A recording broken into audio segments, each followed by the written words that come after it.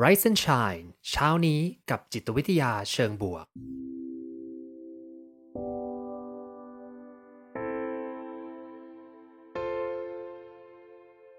สวัสดีครับยินดีต้อนรับเข้าสู่พอดแคสต์เพื่อทุกท่านอยู่กับผมภูมิธีรพุทธปิติชัดผมเป็นอาจารย์มหาวิทยาลัยและผู้คลั่งไคล้เกี่ยวกับเรื่องราวของจิตวิทยาเชิงบวกและการนำไปประยุกต์ใช้ในชีวิตประจำวันรวมทั้งการทำงานในองค์กรเหมือนเช่นเคยนะครับผมจะมาส่งกำลังใจให้ทุกท่านออกไปทำชีวิตให้น่าใช้ในทุกๆวันกันนะครับไรซ์แอนด์ชัยนะครับผมก็ขอบคุณซิกนาประกันภัยด้วยนะครับที่ร่วมสนับสนุนการสร้าง Creative Thinking Community เพื่อให้คุณได้คิดอย่างสร้างสรรค์และทำเพื่อชีวิตที่ดีของคุณนะครับเรามาเข้าเรื่องกันดีกว่านะวันนี้อย่างที่บอกเป็นวันสบายๆผมมีเรื่องราว3เรื่องด้วยกันนะที่อยากจะมาเล่าเป็นกำลังใจแล้วกันนะส่งพลังใจให้กับเพื่อนๆทุกคนในยามเช้าวันนี้นะครับผม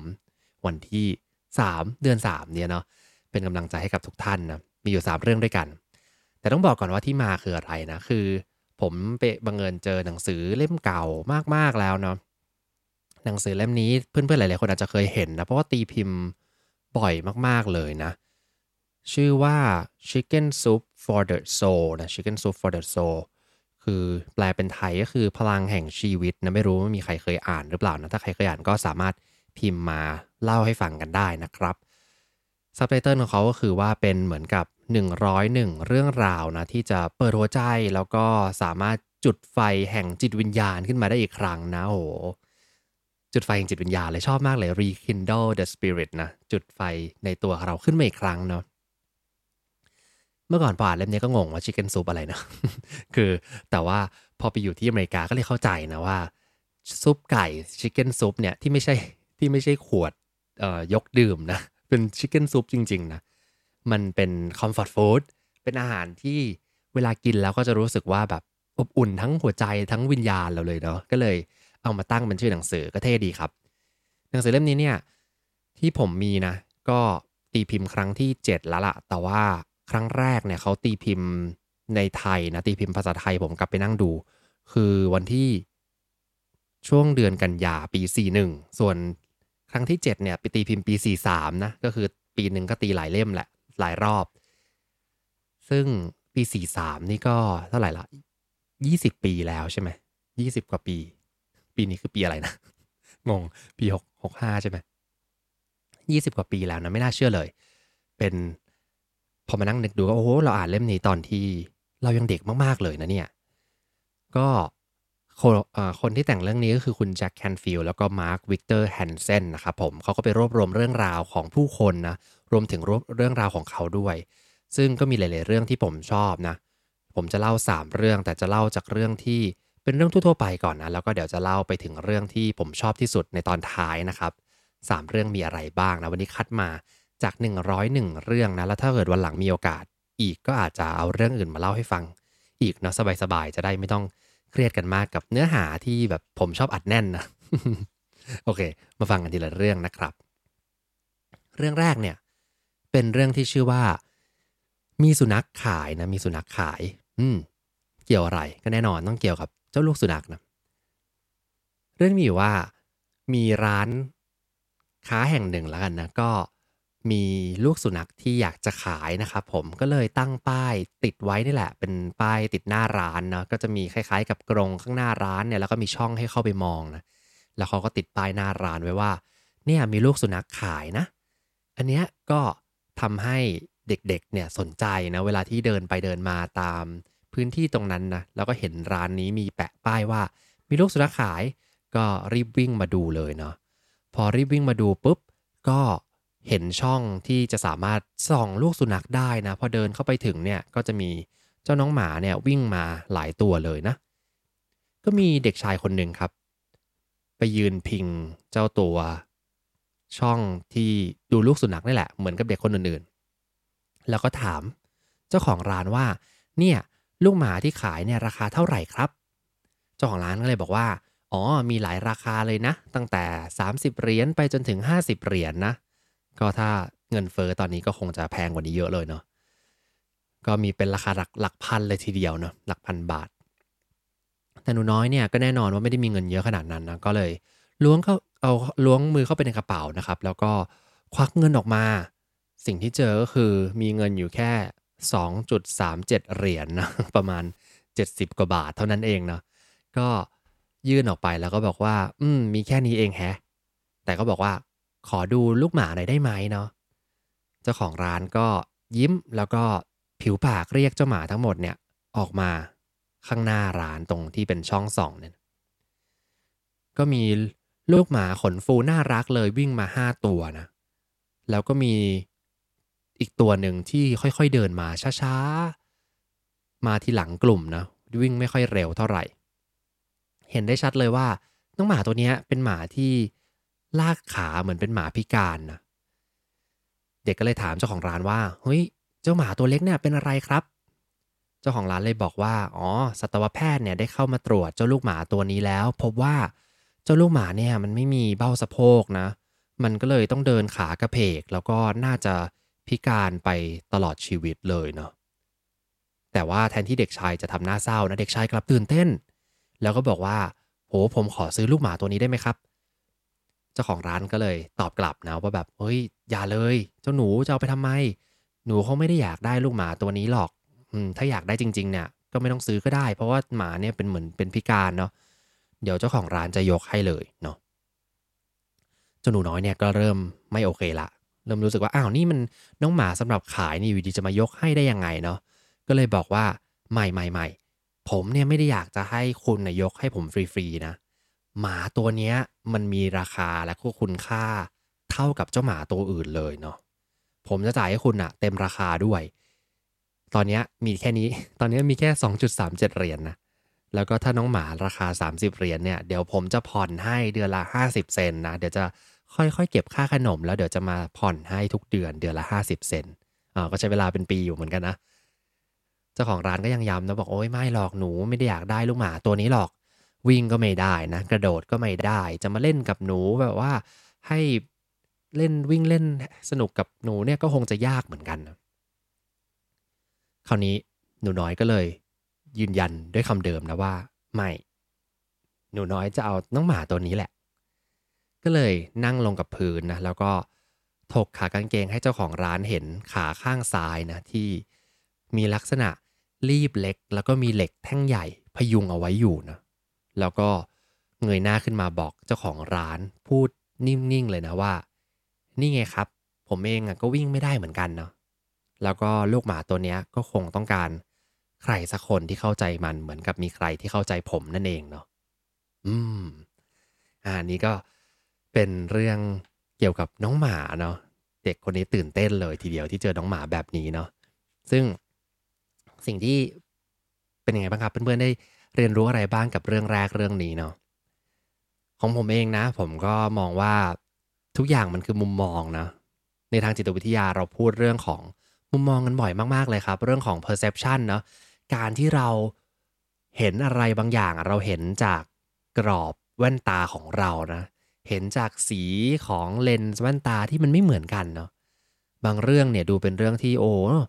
มันไม่ค่อยดีเท่าไหร่เลยน้องหมาตัวนี้กำลังพิการนะแล้วฉันจะอยากได้ทำไมไม่น่ารักสักเท่าไหร่เลย แต่น้องหมาตัวเนี้ยเป็นน้องหมาที่มีคุณค่าทางใจมากๆกับใครบางคนนะใครบางคนนั้นก็คือเจ้าเด็กน้อยคนนี้ที่พิการทางขาเหมือนกันนั่นเองเนาะอันนี้ก็เป็นเรื่องที่หนึ่งมุมมองแต่ละมุมของเราอาจจะไม่เหมือนกันสิ่งที่ดูไม่เป็นคุณค่าเลยอาจจะมีคุณค่าในสายตาใครก็ได้โดยเฉพาะในเรื่องของการสื่อสารอย่างการตลาดอย่างเงี้ยนะครับเราก็จะพูดบ่อยๆนะว่าจริงๆแล้วเราไม่ต้องจับกลุ่มทุกกลุ่ม เราสนใจแค่คนที่เขาน่าจะเป็น potential customer นะคนที่เขาน่าจะเห็นคุณค่าของสิ่งที่เราสื่อสารออกไปนะผมว่าชีวิตเราก็เหมือนกันมั้งไม่จำเป็นจะต้องไปทำให้ทุกคนแฮปปีกับเรานะแต่ว่าโฟกัสกับคนที่เขาเห็นคุณค่าในสิ่งที่เราทำอยู่นี่แหละน่าจะดีนะอันนี้ก็เป็นเรื่องที่หนึ่งเรื่องมีลูกสุนัขขายนะคราวนี้เราไปกันต่อที่เรื่องที่สองกันเลยดีกว่าครับเรื่องที่สองนี่เรื่องที่สองกับสามนี่อาจจะยาวกว่าหน่อยนึงนะ เรื่องที่2นะครับผมเป็นเรื่องเกี่ยวกับหัวข้อเขาชื่อว่าความรักและคนขับแท็กซี่นะความรักและคนขับแท็กซี่แต่ว่า จริงๆแล้วอะผมขอเปลี่ยนชื่อเรื่องให้เขานิดหนึ่งแล้วกันนะคือผมขอตั้งชื่อใหม่ว่าเราจะเปลี่ยนแปลงเมืองของเราได้อย่างไรนะน่าจะคุมน่าจะ cover มากกว่านะมาฟังกันดูนะครับว่าเราจะเปลี่ยนเมืองของเราได้อย่างไรคำถามก็คือว่าผมว่าหลายๆคนคงมีคำถามอยู่นะว่าเราจะมีผลกระทบเชิงบวกต่อใครหลายๆคนได้ขนาดไหนเชียวนะเปลี่ยนแปลงคนรอบข้างได้ขนาดไหนกันเชียวยากมากเลยนะจะเปลี่ยนแปลงใครสักคนหนึ่งโหแล้วจะไปคิดในระดับการเปลี่ยนแปลงเมืองหรือเปลี่ยนแปลงประเทศเปลี่ยนแปลงโลกใบนี้น่าจะยากเนาะคราวเนี้ยเรื่องเนี้ยก็เลยทำให้ผมนึกกลับมาถึงสิ่งที่สำคัญอีกเรื่องหนึ่งก็คือพลังเล็กๆของตัวเราทุกคนเนาะเรื่องเนี้ยครับมีที่มาที่เขาบอกว่าเป็นความรักกับคนขับแท็กซี่เนาะคือต้นเรื่องคือคุณอาร์ตบูชวาร์ดนะครับอาร์ตบูชวาร์ดเนี่ยก็อาศัยอยู่ในเมืองนิวยอร์กซิตี้นะนิวยอร์กซิตี้เนี่ยให้จินตนาการแล้วก็เป็นเมืองที่วุ่นวายเหมือนกรุงเทพเลยครับรถติดคนเยอะวุ่นวายไปหมดนะแล้วก็แท็กซี่สีเหลืองๆวิ่งกันเต็มไปหมดเลยอันนี้ก็คือถ้าใครเคยเห็นหนังหรือว่าเห็นวิดีโอคลิปต่างๆเนี่ยก็จะเห็นนิวยอร์กคือเมืองแห่งความวุ่นวายนะคนขับแท็กซี่เยอะมากดีไม่ดีรถแท็กซี่เยอะกว่ารถทั่วไปนะเพราะว่าคนในเมืองนิวยอร์กซิตี้เนี่ยก็จะไม่ค่อยขับรถเท่าไหร่นะเขาก็จะค่อยๆใช้แท็กซี่หรือว่าบางทีจะใช้พวกขนส่งสาธารณะไม่ว่าจะเป็นรถใต้ดินต่างๆเนาะคราวนี้แน่นอนว่าถ้าบางทีรีบหรือว่าบางทีอยากจะส่วนตัวหน่อยก็นั่งแท็กซี่ไปนะคุณอาร์ตเนี่ยก็นั่งแท็กซี่ไปกับเพื่อนคนหนึ่งนะแล้วก็พอแท็กซี่ขับรถไปถึงเป้าหมายเนี่ยเพื่อนก็หันไปบอกแท็กซี่นะว่าขอบคุณที่มาส่งครับคุณขับรถได้ยอดเยี่ยมจริงๆเลย คนขับแท็กซี่ทำไงงงงงนะว่าแบบเนี่ยเกิดอะไรขึ้นหันมาบอกเพื่อนคุณอาร์ตว่าคุณต้องการอะไรเนี่ยเพื่อนก็บอกว่าอ๋อเปล่าผมไม่ต้องการอะไรหรอกไม่ต้องการจะหาเรื่องอะไรทั้งนั้นต้องการชื่นชมที่คุณอ่ะยังใจเย็นมากเลยทั้งที่รถติดขนาดนี้นะอยากจะชื่นชมคุณเท่านั้นเองคนขับแท็กซี่ก็เลยอ๋อโอเคครับขอบคุณนะแล้วก็ขับรถออกไป คืองงเลยเนาะไม่เคยเจอว่าขับมาทั้งวันทั้งปีกี่ปีแล้วก็ไม่เคยเจอคนมาพูดอะไรอย่างนี้นะขอบคุณที่คุณขับรถได้เยี่ยมจริงๆคุณอาร์ตเนี่ยด้วยความที่นั่งไปกับเพื่อนก็เลยหันไปหาแล้วก็บอกว่าเฮ้ยแกทำอะไรของแกน่ะอยู่ดีๆก็มาพูดอะไรอย่างนี้กับคนขับแท็กซี่เนาะเพื่อนก็บอกว่าฉันกำลังจะนำพาความรักเนี่ยคืนให้กับเมืองนิวยอร์กซิตี้ของเรานะฉันเชื่อว่ามันเป็นวิธีเดียวที่จะปกป้องแล้วก็รักษาเมืองของฉันได้นะเมืองนี้ที่ฉันรักนี่แหละ อาร์ตก็เลยงงว่าเอ๊ะคนคนหนึ่งเนี่ยจะไปรักษาเมืองนิวยอร์กได้อย่างไรนะเพื่อนเขาก็เลยอธิบายว่าจริงๆแล้วเนี่ยมันไม่ใช่เขาคนเดียวนะคือเขาเชื่อว่าเขาทำเรื่องดีๆเดี๋ยววันนี้เนี่ยเล็กๆน้อยๆเลยให้คนขับแท็กซี่รู้สึกดีได้เนาะเขาอาจจะรับผู้โดยสารอีกสัก20คนก็ได้เนาะแล้วเขาก็อาจจะทำดีกับผู้โดยสารวันเนี้ยทั้ง20คนเลยเนาะแล้วคนที่มาใช้บริการก็อาจจะมีความหลากหลายเนาะคนเหล่านี้อาจจะแผ่กระจายความรู้สึกดีๆไปให้คนอย่างน้อยถึง1,000คนเลยทีเดียวนะ20คนก็คูณเข้าไปนะก็ดูไม่แย่นะดูเป็นวิธีที่น่าจะรักษาเมืองได้นะแต่คุณนาทก็ยังสงสัยอยู่ว่าเอ๊ะนี่แบบมักง่ายไปหรือเปล่าคุณคิดว่าแบบจะพึ่งพารถแท็กซี่คันเดียวนะที่วันหนึ่งคุณอยู่ดีๆไปขอบคุณเขานะให้เขาไปถ่ายทอดความรู้สึกดีๆให้กับคนอื่นนะมันดูจะง่ายเกินไปหรือเปล่าเนาะเพื่อนก็เลยตอบว่าอ๋อไม่ฉันไม่ได้พึ่งเขาคนเดียวนะฉันรู้แหละว่าวิธีเนี้ยมันไม่ได้ผล100%ไม่ใช่ว่าอยู่ดีพูดดีคนขับแท็กซี่อยู่ดีมันจะเกิดเหตุการณ์ดีๆขึ้นมาตลอดนะเพราะฉะนั้นฉันก็เลยต้องตั้งสมมติฐานว่าอะถ้าคนเดียวมันไม่ได้อะก็อาจจะต้องทำเรื่องดีๆถึงคน10คนนะพยายามทำให้ได้ถึง10คนใน1 วันถ้าอย่างน้อยสัก3คนใน10คนเนี้ยแค่30%นะสัก3คนใน10คนเนี้ยมีความสุขนะแล้วเขาไปส่งต่อนะกลายเป็นว่าเขาก็ส่งต่อให้คนทางอ้อมได้อีกหลายคนแล้วทีเดียวเนาะ อ่ะคุณอาร์ตก็ยังค่อนข้างที่จะสงสัยในไอเดียนี้นะว่าหลักการนะมันฟังดูดีนะแต่ว่าคิดว่าไม่ได้ผลหรอกในทางปฏิบัตินะเพื่อนก็เลยบอกว่าเนี่ย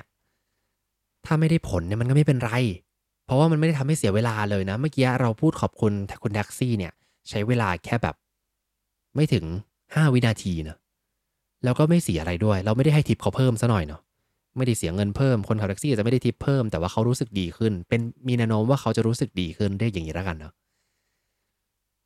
เขาบอกว่าเพิ่มอีกนะเพื่อนคนนี้ก็บอกเพิ่มอีกว่าเนี่ยจริงๆแล้วเราอะต้องเริ่มจากการไว้วางใจมนุษย์ก่อนเขาเคยทำการทดลองส่วนตัวนะว่าคนที่เป็นพนักงานไปรษณีย์นี่แหละมีสิ่งที่เขารู้สึกขาดอยู่ซึ่งอาจจะไม่ใช่แค่เรื่องเงิน แต่มันคือเรื่องที่ว่าไม่มีใครบอกว่าพนักงานไปรษณีย์เขาทำงานได้ดีแค่ไหนเนาะอืมคือหลังๆเนี่ยพอเราเป็นช่วงโควิดที่ผ่านมานะผมเห็นหลายๆคนก็ขอบคุณแล้วก็ชื่นชมพนักงานไปรษณีย์นะที่ทำงานหนักในการที่จะส่งของให้ทุกคนเลยเนาะแต่ก่อนหน้านี้มันก็ไม่ได้มีนะเขาก็ทำงานแบบปกติคือถ้าเกิดว่าทำไม่ดีก็โดนว่าเนาะแต่ถ้าทำได้ดีก็ไม่มีใครชมแฮะเพราะว่าเราคาดหวังให้เขาทำดีอยู่แล้วเนาะ เนี่ยพอคุณอาร์ตเขาไปฟังเพื่อนอย่างเงี้ยคุณอาร์ตเขาก็เลยรู้สึกว่าเอ๊ะพนักงานไปรษณีย์เนี่ยก็ไม่ได้ทำงานได้ดีเด่นอะไรนี่นาทำไมถึงต้องไปชมเขานะเพื่อนก็เลยบอกว่าโหที่พวกเราอะคิดว่าเขาทำงานเฉยๆทำงานไปชิวๆวันๆเนาะก็เพราะพวกเราอะไม่ได้สนใจว่าเขาจะทำหรือไม่ทำนะเขาก็คือเหมือนเป็นคนคนหนึ่งที่มาทำงานของเขาไปเราคาดหวังให้เขาทำได้สำเร็จถ้าไม่สำเร็จค่อยว่าเขาเนาะก็เลยไม่มีใครพูดให้เขารู้สึกดีขึ้นมานะ คุณไหมเรื่องเนี้ยเหมือนเมื่อวานที่เราคุยกันเลยนะครับ Pygmalion Effect เนาะความคาดหวังของเราเนี่ยที่ส่งผลกระทบต่อคนอื่นเนี่ยสมมติว่าเราคาดหวังให้เขาอะทำงานได้แบบต้องทำงานได้ดีอยู่แล้วอะแล้วถ้าเขาทำงานไม่ค่อยดีเท่าไหร่เนี่ยเราก็อาจจะเซอร์ไพรส์เนาะคือส่วนเหมือนกันสำหรับพนักงานไปรษณีย์เนี่ยเราอาจจะคาดหวังว่าก็คือนี่คือสิ่งที่เขาต้องทำอยู่แล้วเราไม่ได้คาดหวังว่าให้เขาต้อง โอ้โหส่งได้อย่างยอดเยี่ยมมันจะมีไอเดียของการส่งอย่างยอดเยี่ยมยังไงบ้างนะก็คือมาส่งตรงเวลาก็คือเท่ากับความคาดหวังของเราเนาะเพราะฉะนั้นถ้าเราลองตั้งความคาดหวังสูงๆนะว่าจริงๆแล้วเนี่ยเขาเป็นพนักงานที่ยอดเยี่ยมแล้วเขาทำงานทุกวันอย่างเต็มที่นะแล้วเราขอบคุณพนักงานไปรษณีย์เนี่ยก็น่าจะสร้างความเปลี่ยนแปลงได้เหมือนกันอันนี้ก็เป็นเคสหนึ่งที่เพื่อนคุณอาร์ตเนี่ยเขาพูดคุยนะ คราวนี้ทั้งสองคนนะครับก็ระหว่างอันนี้คือพูดคุยกันระหว่างเดินทางในนิวยอร์กนะไม่เข้าใจเหมือนกันว่านั่งแท็กซี่ทำไมนั่งไม่นั่งไปถึงเป้าหมายเลยนั่งไปแล้วหยุดแล้วก็เดินคุยคราวนี้เดินมาถึงตึกที่กำลังก่อสร้างอยู่ที่หนึ่งครับก็ผ่านหน้าคนงานที่กำลังนั่งกินข้าวกลางวันกันอยู่แล้วก็เพื่อนคนนี้เหมือนเดิมอีกแล้วนะหยุดแล้วก็บอกว่างานที่คุณทำเนี่ยโอ้โหมันช่างยิ่งใหญ่เหลือเกินนะดูยากแล้วก็ดูอันตรายมากๆเลยในการสร้างตึกนะ คนงานก็หันมาแล้วก็งงอีกแล้วนะว่าเฮ้ยอะไรอยู่ดีๆก็มีคนมาชมว่างานยิ่งใหญ่ฉันก็ทำของฉันทุกวันนะก็เลยมาถามว่าเนี่ยตึกเนี้ยจะเสร็จเมื่อไหร่ครับเขาบอกอ๋อเดี๋ยวก็สักเดือนมิถุนายนน่าจะเสร็จนะเพื่อนก็ยังไม่จบนะไปต่อนะบอกว่าโอ้เนี่ยประทับใจมากเลยคุณต้องภูมิใจมากๆแน่ๆเลยถ้าตึกมันเสร็จขึ้นมานะยอดเยี่ยมไปเลยก็พนักงานก่อสร้างก็เลยยิ้มนะแล้วก็พวกเขาก็เดินจากไป สิ่งนี้คือสิ่งที่เพื่อนของคุณอาร์ตเนี่ยพยายามจะสื่อสารให้คุณอาร์ตได้ฟังนะว่าลองคิดดูสิว่าถ้าคำพูดดีๆของเรานะส่งไปถึงคนรอบข้างโดยเฉพาะคนในเมืองนี้นะแม้โดยเฉพาะคนในเมืองที่เราไม่รู้จักนะคนในเมืองที่ทำงานบริการในส่วนต่างๆนี่แหละเขาอาจจะได้รับความรู้สึกดีๆแล้วก็คนที่เขาทำงานส่งประโยชน์ให้เนี่ยก็อาจจะได้ผลพลอยได้จากความรู้สึกดีของเขาด้วยเนาะ สิ่งสำคัญก็คือว่าเราต้องไม่ท้อนะทำไปเรื่อยๆเดี๋ยวอาจจะมีสัก10% 20%ที่รู้สึกดีขึ้นมาเนี่ยแต่ถ้าค่อยๆดึงคนมาร่วมกับเราได้มันก็คงจะดีเนาะเขาก็พูดทิ้งท้ายติดตลกไว้นิดนึงนะว่าเนี่ยเดี๋ยวถ้าเกิดว่าเดินผ่านผู้หญิงสักคนหนึ่งนะอาจจะยิ้มให้เขาแล้วก็ทำหน้ากลุ้มกลิ่มใส่เขานะเธออาจจะมีความสุขขึ้นมานะแล้วก็ถ้าเธอคนนั้นเนี่ยเป็นครูของโรงเรียนสักโรงเรียนหนึ่งเนี่ย เธอก็น่าจะทำให้ห้องเรียนของเธอเป็นวันที่มหัศจรรย์ของเด็กๆในคลาสเลยก็ว่าได้เนอะอืม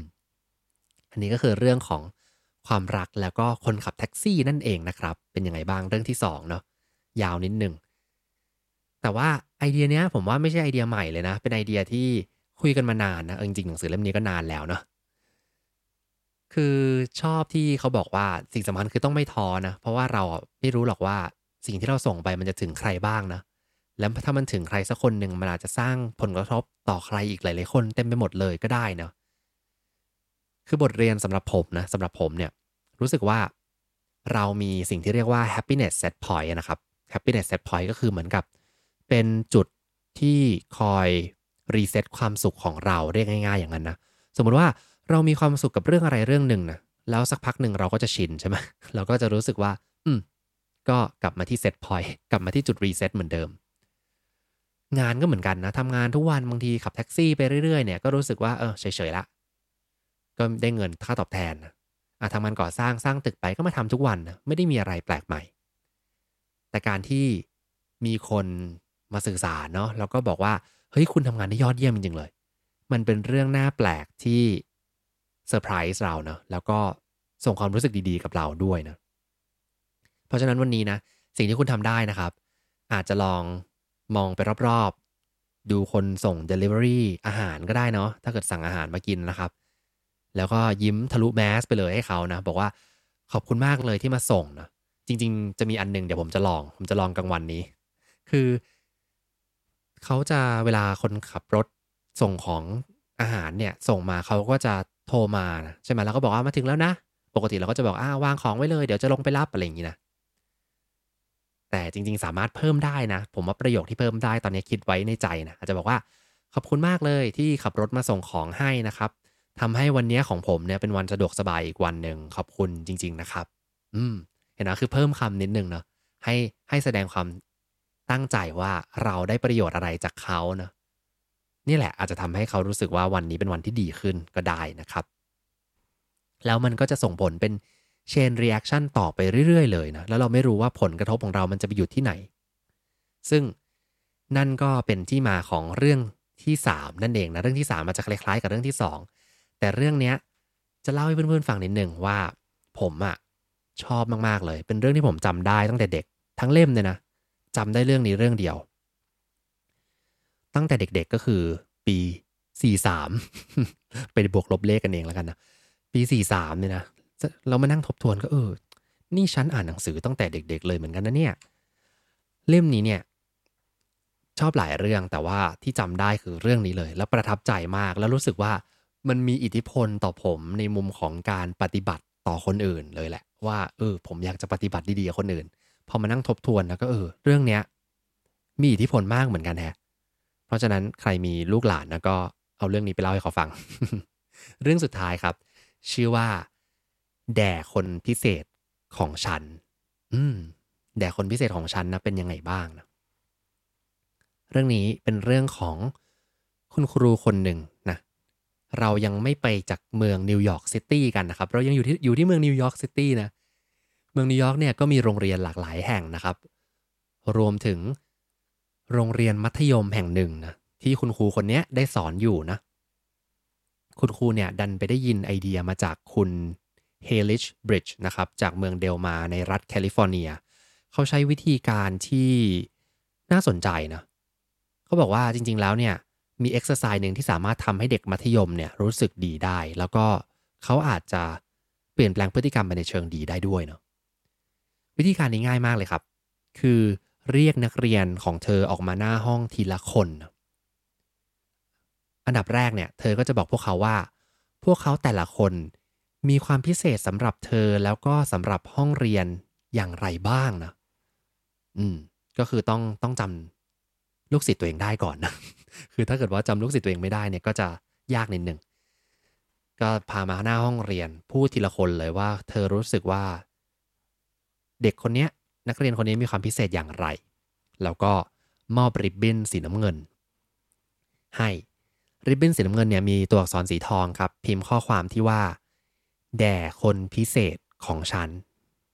คุณครูก็ไปทำมานะไปสั่งทำริบบิ้นมาเขียนว่าแด่คนพิเศษของฉัน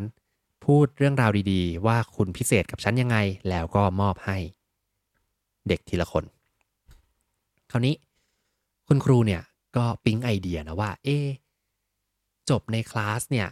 ก็คงไม่ดีมั้งเราทำต่อดีกว่าเลยตั้งโครงการขึ้นมาว่าอยากรู้นะว่าการยกย่องชื่นชมผู้อื่นเนี่ยว่าเป็นคนพิเศษของฉันยังไงเนี่ย มันส่งผลดีอะไรบ้างเธอก็เลยใช้วิธีว่าแจกริบบิ้นสีน้ำเงินที่มีตัวอักษรสีทองว่าแด่คนพิเศษของฉันเนี่ยให้กับนักเรียนในคลาสของเธอคนละ3 ชิ้นแล้วบอกว่าเนี่ยเป็นโครงการพิเศษอยากจะให้หนูๆลองทำนะลองไปมอบให้คนที่เขาคิดว่าน่าชื่นชมแล้วต้องติดตามผลด้วยนะไปชื่นชมเขาแล้วติดตามผลว่าเกิดอะไรขึ้นกับเหตุการณ์ในวันนี้บ้างนะเราให้กลับมารายงานหน้าชั้นใน1 สัปดาห์นะก็คือเป็นโปรเจกต์เล็กๆที่สามารถทำได้ไปลงมือทำนะคราวนี้เด็กคนหนึ่งในชั้นเนี่ยก็รับเจ้าริบบิ้นนี้ไป3 ชิ้นแล้วก็ไปเดินตามหา ก็ไม่ขนาดนั้นนะก็มองไปรอบๆแล้วก็ลองคิดดูว่าเราจะให้ใครดีนะสรุปว่าก็เลยนึกขึ้นมาได้ว่ามีรองผู้บริหารของบริษัทแห่งหนึ่งที่ตั้งอยู่ใกล้โรงเรียนคือเผอิญว่ารองผู้บริหารคนเนี้ยเขาได้มีโอกาสมาช่วยจัดเวิร์กช็อปเรื่องของการวางแผนอาชีพให้กับเด็กมัธยมกลุ่มนี้เนาะก็เลยเลือกที่จะเข้าไปหาคุณรองบริหารของบริษัทแห่งนี้แล้วก็ติดเจ้าริบบิ้นที่ปกเสื้อนะบอกว่าขอโทษนะครับขอติดริบบิ้นนี้หน่อยว่าแด่คนพิเศษของฉันนะเลยบอกว่าเนี่ยห้องเรียนผมกำลังทำโครงการนี้อยู่แล้วก็ขอบคุณที่เขามาช่วยวางแผนงานอาชีพที่เคยมาทำให้ครั้งหนึ่งแล้วก็จะขอมอบริบบิ้นที่เหลืออีก2 ชิ้นเนี่ยให้กับคุณรองผู้บริหารคนนี้ไปให้คนอื่นอีกที่เขารู้สึกชื่นชมนะรองผู้บริหารคนนี้ก็เลยโอเคครับหนูเดี๋ยวจะไปทำต่อแล้วเดี๋ยวจะมารายงานด้วยว่าเกิดอะไรขึ้นนะวันถัดมาครับรองผู้บริหารคนนี้ก็เลยไปหาหัวหน้าของเขาหัวหน้าเนี่ยเป็นคนที่แบบขี้บ่นมากแล้วก็เป็นคนที่อาจจะดุหน่อยนึงนะแล้วก็เครียดตลอดเวลาวันนั้นก็กล้ากลัวก็ไปหาหัวหน้าซึ่งก็คือเป็นผู้บริหารสูงสุดขององค์กรเนาะก็เลยบอกว่าหัวหน้าครับขอให้นั่งลงนิดนึงนะแล้วก็อยากจะชื่นชมเรื่องของความเป็นอัจฉริยะในการคิดสร้างสรรค์นะcreative thinking นะของหัวหน้าเนี่ยสุดยอดไปเลยขอชื่นชมเลยเนาะหัวหน้างงว่าฮะอะไรนึกว่าจะมาคุยเรื่องงานรองผู้บริหารก็พูดต่อว่าหัวหน้าครับผมขอติดริบบิ้นเนี้ยริบบิ้นสีน้ำเงินเนี้ยให้กับคุณด้วยนะหัวหน้าก็ยังงงอยู่แต่ก็บอกว่าได้สิซึ่งริบบิ้นก็เขียนนะแด่คนพิเศษของฉันไม่พอครับรองผู้บริหารก็ยังส่งมอบงานนะเหมือนอีเมลลูกโซ่นะส่งมอบงานบอกว่าหัวหน้าครับพอจะช่วยอะไรผมสักหน่อยได้ไหมอยากให้หัวหน้าเนี่ยรับริบบิ้นชิ้นสุดท้ายที่ผมมีเนี่ยแล้วไปส่งต่อให้กับคนที่คุณชื่นชมได้หรือเปล่าเนาะเพราะว่ามีเด็กผู้ชายคนนึงมาติดริบบิ้นให้กับผมเขาทำโครงการในโรงเรียนอยู่แล้วเขาอยากจะให้เห็นการส่งต่อแล้วก็อยากจะรู้ว่ามันส่งผลกระทบต่อคนอย่างไรบ้างเนาะหัวหน้าก็เลยรับมาด้วยความงงๆครับแล้วก็โอเคเดี๋ยวจะลองคิดดูว่าจะไปให้ใครดีคืนนั้นครับหัวหน้าเนี่ยก็ได้กลับไปหาลูกชายวัย14 ขวบเนาะวัย14 ขวบแล้วก็นั่งลงข้างๆกับลูกชายพร้อมกับพูดว่าเนี่ยลูกวันนี้มันมีเรื่องเหลือเชื่อที่เกิดขึ้นกับพ่อเลยนะพ่อนั่งทำงานอยู่ดีๆเนี่ยก็มีลูกน้องพ่อคนหนึ่งนะเดินเข้ามาแล้วบอกว่าเขาชื่นชมพ่อนะแล้วก็มามอบริบบิ้นอันเนี้ยสีน้ำเงินมาติดให้พ่อด้วยนะบอกว่าพ่อเนี่ยเป็นอัจฉริยะในเรื่องการคิดสร้างสรรค์โหลูกลองนึกดูสิว่าเขาอะคิดว่าพ่อเป็นอัจฉริยะในเรื่องการคิดสร้างสรรค์นะแล้วก็เอาริบบิ้นมาติดว่าแด่คนพิเศษของฉันด้วยนะแล้วเขาก็ยังให้ริบบิ้นพ่อมาอีกชิ้นหนึ่งนะขอให้พ่อหาใครสักคนสำหรับพ่อเนี่ยก็ยังคิดอยู่นานเหมือนกันคิดนานมากเลยว่าใครจะเป็นคนที่ได้รับริบบิ้นอันนี้ดีแต่ว่าพอพ่อขับรถกลับบ้านเมื่อตอนค่ำเนาะพ่อก็คิดไปว่าจริงๆแล้วควรจะมอบให้ลูกเพราะว่าลูกคือคนพิเศษของพ่อนั่นเองคุณพ่อเขาบอกต่อครับว่าลูกรู้ไหมว่าแต่ละวันเนี่ยพ่อยุ่งมากๆเลยเนาะกลับบ้านมาก็ไม่ค่อยได้เอาใจใส่ดูแลลูกเลยบางครั้งพ่อก็ดุนะที่ลูกสอบได้คะแนนไม่ดีดุเรื่องห้องรกแต่ว่าสำหรับคืนนี้เนี่ยพ่ออยากจะอยู่ตรงนี้แล้วก็อยากให้ลูกรู้ว่าลูกเป็นคนพิเศษสำหรับพ่อนอกจากคุณแม่ของลูกแล้วนะลูกเป็นคนที่สำคัญที่สุดในชีวิตของพ่อเลยลูกเป็นเด็กที่ยิ่งใหญ่แล้วก็พ่อรักลูกมากๆเลยเด็กน้อยครับเมื่อได้ยินดังนั้นนะก็เริ่มสะอื้นออกมาแล้วก็ร้องไห้หยุดร้องไห้ไม่ได้เลยนะตัวสั่นทั้งตัวเลย คุณพ่อก็งงแล้วก็เข้าไปกอดลูกนะเด็กน้อยคนนี้มองพ่อแล้วก็พูดด้วยน้ำตาพูดทั้งน้ำตาเลยนะว่าพ่อครับผมวางแผนไว้ว่าพรุ่งนี้เนี่ยผมจะฆ่าตัวตายเพราะคิดว่าพ่อไม่รักผมแต่ว่าตอนเนี้ยผมไม่คิดอย่างนั้นแล้วครับเป็นอันจบเรื่องนะอืมโอ้นี่แหละเป็นเรื่องที่ผมชอบที่สุดเลยในเล่มนี้นะแด่คนพิเศษของฉันนะเป็นยังไงบ้างตอนจบผมก็หักมุมนะผมก็ช็อกเหมือนกันนะคิดว่าก็คิดว่าจะไปติดให้ใครแล้วก็เล่าต่อกันมายังไงบ้างนะแต่สุดท้ายคือคุณพ่อที่เป็นหัวหน้าคนที่ทำงานด้วยความทุ่มเทให้กับครอบครัวแต่ลืมไปนะว่าลูกอยู่ที่บ้านนะแล้วก็ดุว่าทำแบบเหนื่อยๆก็เอาอารมณ์มาลงที่ลูกของเขานะสุดท้ายลูกเกือบจะฆ่าตัวตายแล้วนะถ้าเกิดว่าไม่ได้คุณพ่อไม่ได้เด็กคนนั้นที่ไปส่งให้รองหัวหน้าไม่ได้ส่งให้รองหัวหน้าที่ไปส่งให้หัวหน้าเขาแล้วไปส่งต่อให้ลูกนะเด็กคนนี้คงตายไปแล้วเนาะเนี่ย สะเทือนเลยนะผมอ่านหนังสือเล่มนี้ตอน20กว่าปีก่อนนะแล้วก็รู้สึกว่าโหพลังของเราเนี่ยมันยิ่งใหญ่มากๆเลยนะเราต้องปฏิบัติต่อคนอื่นดีๆนะผมเลยแอบรู้สึกว่ามันเป็นสิ่งที่คอยไกด์ชีวิตผมในระดับหนึ่งเลยทีเดียวหรือนึกถึงเรื่องหนังที่ชื่อว่า Pay It Forward นะหนังเรื่องนี้ใครยังไม่เคยดูแนะนำมากๆเลยนะไอเดียคล้ายๆเรื่องนี้เลยครับหนังเรื่อง Pay It Forward ก็คือครูเขาว่าให้ทำโปรเจกต์ว่าเนี่ยให้ไปทำดีกับใครสัก3คนใช่ไหมแล้วก็ให้บอกให้เขาไปทำดีต่อคนอื่นด้วยนะผมก็จำรายละเอียดไม่ค่อยได้นะแล้วก็เด็กในคลาสเนี่ยก็ออกไปทำดีกับคนนั้นคนนี้เนาะแต่สุดท้ายก็ไม่สปอยแล้วกันนะเรื่องราวมันก็มีเหตุการณ์เกิดขึ้นนะ แต่สุดท้ายสิ่งที่เด็กคนนี้ได้ทำมันสร้างความเปลี่ยนแปลงอะไรบางอย่างที่ยิ่งใหญ่เหมือนกันเนาะจากการที่ส่งต่อความรู้สึกดีๆไปนะบทเรียนที่ผมได้จากเรื่องนี้นะครับเพื่อนๆมีความรู้สึกยังไงสามารถพิมพ์กันมาในแชทได้นะเดี๋ยวผมตามอ่านบทเรียนที่ผมได้นะคือบางครั้งเนี่ยเรามักจะมองว่าคนใกล้ตัวของเราอ่ะน่าจะเข้าใจเราแหละแล้วก็เราสามารถเต็มที่ได้เลยใส่อารมณ์พูดจาไม่ดีนะทำอะไรก็ได้นะ แต่ว่าลืมไปว่าจริงๆแล้วคนใกล้ตัวคือคนที่เราควรจะใส่ใจมากที่สุดนะบางครั้งมันอาจจะยากที่จะตั้งสติให้ทำสิ่งดีๆกับคนที่เราคุ้นชินอยู่เสมอนะเหมือนกันเลยธีมของเรื่องในวันนี้มันคือเรื่องความคุ้นชินนะเราคุ้นชินกับการที่มีคนคาดหวังว่าเรามาส่งไปรษณีย์ตรงเวลาใช่ไหมส่งอาหารตรงเวลาเราคุ้นชินกับการที่บ้านของเราเนี่ยเขาจะต้องเข้าใจเรานะแต่บางทีเราไม่ได้เข้าไปถึงใจเขาลึกๆขนาดนั้น บางครั้งมันอาจจะยากเหมือนกันครับที่จะเห็นคุณค่าตัวเองแล้วก็ลืมไปหรือไม่เคยรู้นะในมุมของเจ้าเด็กคนนี้อายุ14ที่อยากจะฆ่าตัวตายนะเพราะฉะนั้นวันนี้นะอย่าลืมไปบอกกับใครที่สำคัญในชีวิตของเพื่อนๆนะบอกว่าเขาเป็นคนพิเศษสำหรับเราอย่างไรนะไม่ต้องมีริบบิ้นก็ได้ครับแต่ก็อาจจะส่งสติกเกอร์ไปก็ได้นะแล้วก็บอกว่า แด่คนพิเศษของฉันคุณคือคนพิเศษของฉันอย่างไรบ้างนะขอให้คุณไปส่งต่อเรื่องนี้อีก3คนเอาไหนๆก็ไหนๆละถ้าเพื่อนๆฟังนะก็ขอให้เพื่อนๆเนี่ยส่งต่อนะเรื่องราวเหล่านี้ให้กับเพื่อนๆอีกสัก3คนดีไหมมาฟังเรื่องราวเหล่านี้ในนี้หรือว่าจะไปบอกเขาก็ได้นะว่าเขาเป็นคนที่พิเศษอย่างไรบ้างเนาะแล้วก็จะได้ส่งผลกระทบดีๆต่อใครสักคนหนึ่งดีไม่ดีเราอาจจะรักษาชีวิตไว้ใครไว้ก็ได้นะครับ วันนี้นะ3เรื่องนะจากหนังสือเรื่องพลังแห่งชีวิตหนังสือเก่าที่ทรงพลังมากๆเลยนะแล้วก็เรื่องสุดท้ายที่ผมชอบเป็นพิเศษที่เอามาเล่าให้กับทุกท่านฟังเรื่องเนี้ยไม่ว่าพอผมนั่งกลับมาเปิดอีกทีหนึ่งพอมาเจอเรื่องนี้แล้วนึกถึงริบบิ้นสีน้ำเงินนะจำได้ทันทีเลยว่าเรื่องนี้เป็นเรื่องที่ผมชอบมากแล้วก็